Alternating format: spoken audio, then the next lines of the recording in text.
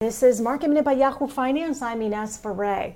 We're in the thick of earnings this week. Procter & Gamble reported its quarterly results, topping sales estimate with organic revenue growing 9% versus estimates of 4.7%. U.S. sales grew 16%. China grew 12%. The company raised its full-year sales and earnings outlook. Albertsons topped estimates for its latest quarter, with revenue coming in above expectations. Same-store sales increased 13.8%. That came in above estimates. And digital sales increased 243%. And Lockheed Martin also reported its quarterly results, with net sales coming in at $16.5 billion above estimates.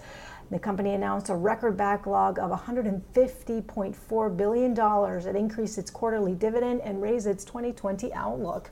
For more Market Minute news, head to yahoofinance.com.